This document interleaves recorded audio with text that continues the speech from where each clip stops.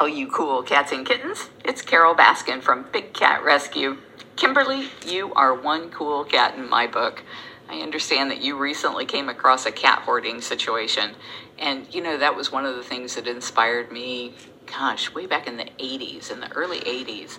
I remember one of the people that I knew that was involved in animal rescue. They mostly rescued dogs, but they were telling me about this woman who was a breeder and who was hoarding Persians and Himalayans and other purebred cats.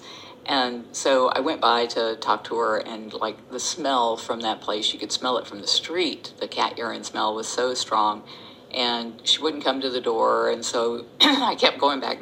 And then I saw her out in her backyard one night, just dancing around in this old faded ball gown and clearly just not in touch with reality anymore. And so we got together with the authorities and went in, and we found horrible, horrible hoarding. And all of those cats ended up being taken in and treated like you were talking about your kitten that's really fighting to survive. There were so many that were like that. And there's so many situations like this everywhere. But thankfully, help got there in time. The cats who were there were rescued and saved.